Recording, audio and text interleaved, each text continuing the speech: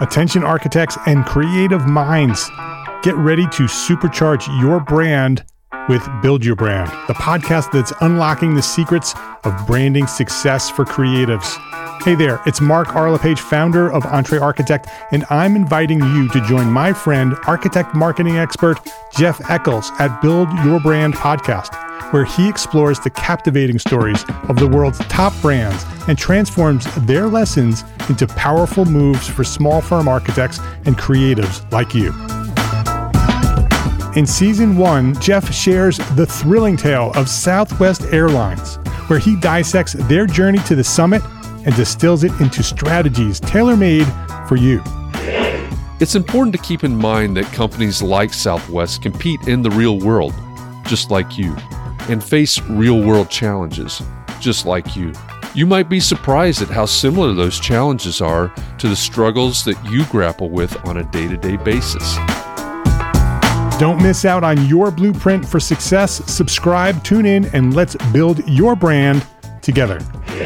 You may have noticed that the very best brands in the world are also known for having somewhat unique corporate cultures. That's often the glue that holds everything together when they encounter those rough spots. We don't do it because it inconveniences the passengers to whom we are primarily dedicated, the short haul, frequent flyer.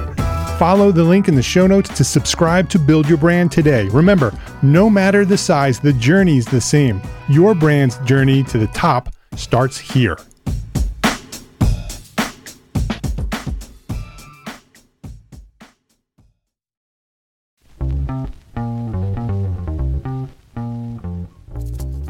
All right, Entre Architect community, it's time for context and clarity. The reason that I come to you every day is so that we can find clarity around the things that matter most to you, the architect. And it doesn't matter if you're the employee of a firm. Maybe you dream of starting your own firm. Maybe you even said 2021 is my year and you're on the runway to starting your own firm. Maybe you've had a firm for a year or 10 years or 20 years and you're starting to rethink, reimagine what your firm could or should be. All of the topics that we cover, one topic every day, fall under the broad umbrella of the business of architecture, and they are the need-to-know topics for the success of architects just like you.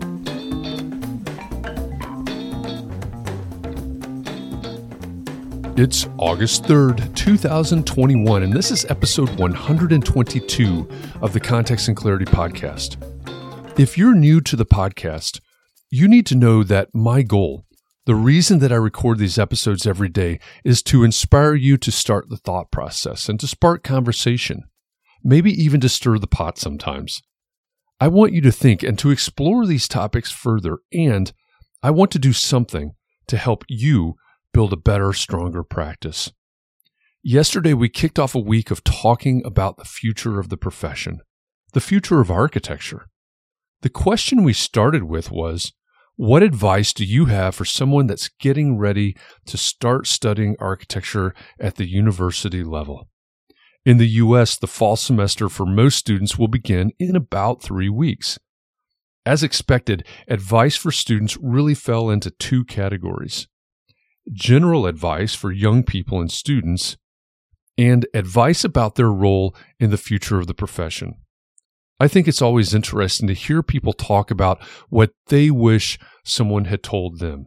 And honestly, I'm most interested when people go the extra mile and they overlay where they see things going and what they think the future is. If you didn't get a chance to join in this discussion yesterday, or maybe you just want to dig deeper into this topic and hear what other architects had to say, if so, here's what you need to do. First, go back and listen to episode 121. Second, go to the Entre Architect Community Facebook group and watch the recording of the live Context and Clarity conversation. I know that there are some in our audience who aren't on Facebook, and I appreciate that. But if that's you, I encourage you to consider making the Entre Architect Community Facebook group the one place that you do go on Facebook. It truly is a worldwide community of architects and a supportive community at that. And it's a wonderful thing. If this sounds intriguing to you, but you're still on the fence, I have an easy link that you might be interested in. I use it to take me straight to the group so that I don't have to see any other part of Facebook. If you're interested, that link is entrearchitect.com/group. That's it. It's super simple and it takes you right there. So think about joining the group and adding to these live conversations that we have. Now today at 4 p.m. Eastern, we'll continue considering the future of the profession with a topic that we've explored before on Context and Clarity, but we certainly weren't able to solve it.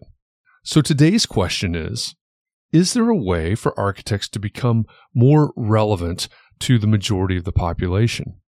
Is there a way for architects to become more accessible to the majority of the population?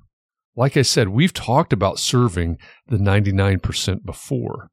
And as a little background, when we consider the fact that much of the built environment isn't designed by architects, and then that the majority of the work designed by architects is commissioned by the so-called 1%, we realize that we're really not engaging with a very large portion of the population.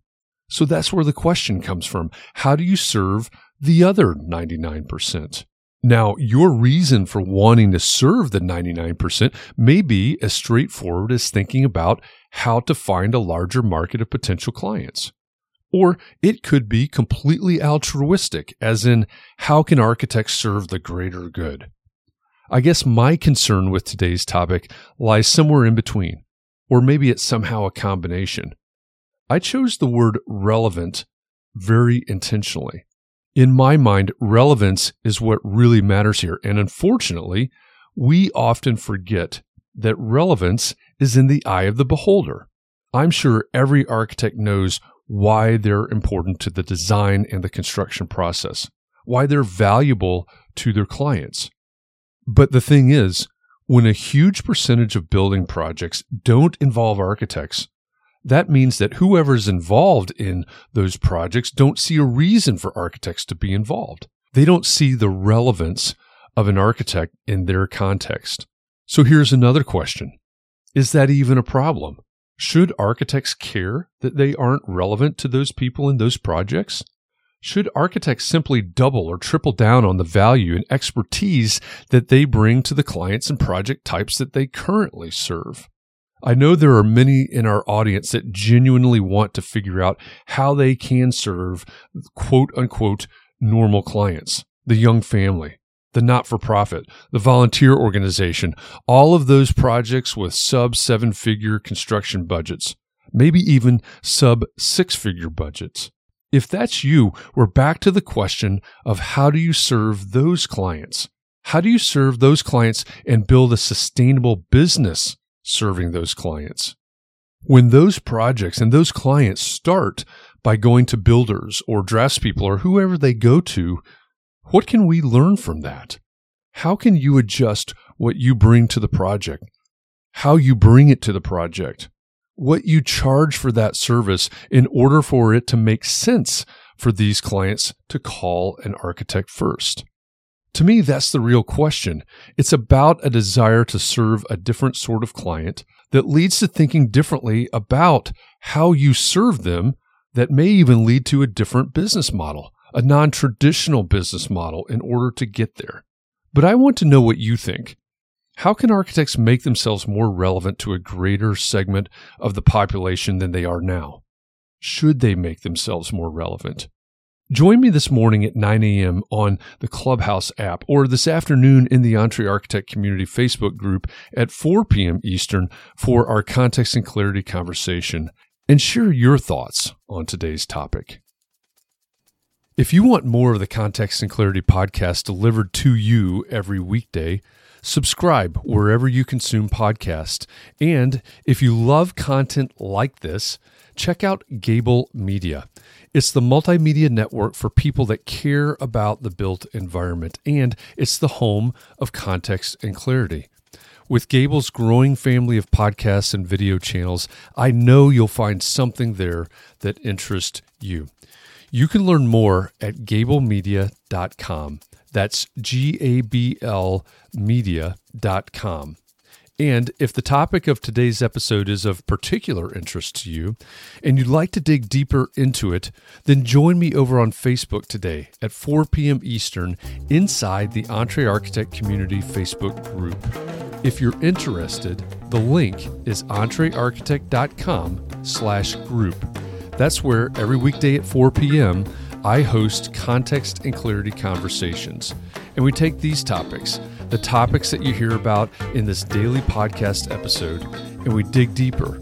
We have a conversation in real time to try to find more clarity around the things that matter most to you. So thanks for listening. I hope our time together has inspired you to think about your community and your practice and how you can support those around you. I'll be back here again tomorrow. And in the meantime, I hope you'll join me and the EntreArchitect community on Facebook today at 4 p.m. Eastern so we can help each other find more clarity around the topics that matter most, no matter what your context is.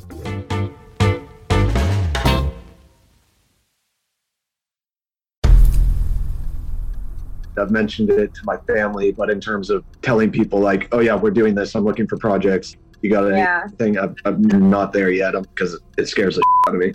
Dreaming of launching your own architecture firm? Well, buckle up for a wild ride with Emerging, the podcast that shares what it's really like to start an architecture firm. Where do we begin? We don't even know what type of business to formalize as. Is it an LLC? Is it an LLP? Like, how are taxes? I mean, the list is astronomical. Season 1 featured founders Jeffrey, Lexi, and Chris, owners of Level Studio Architecture, are your fearless guides on this unfiltered journey from napkin sketches to a thriving studio. One evening, stumbled into one last dive, we sat at the bar and pondered our postgraduate futures.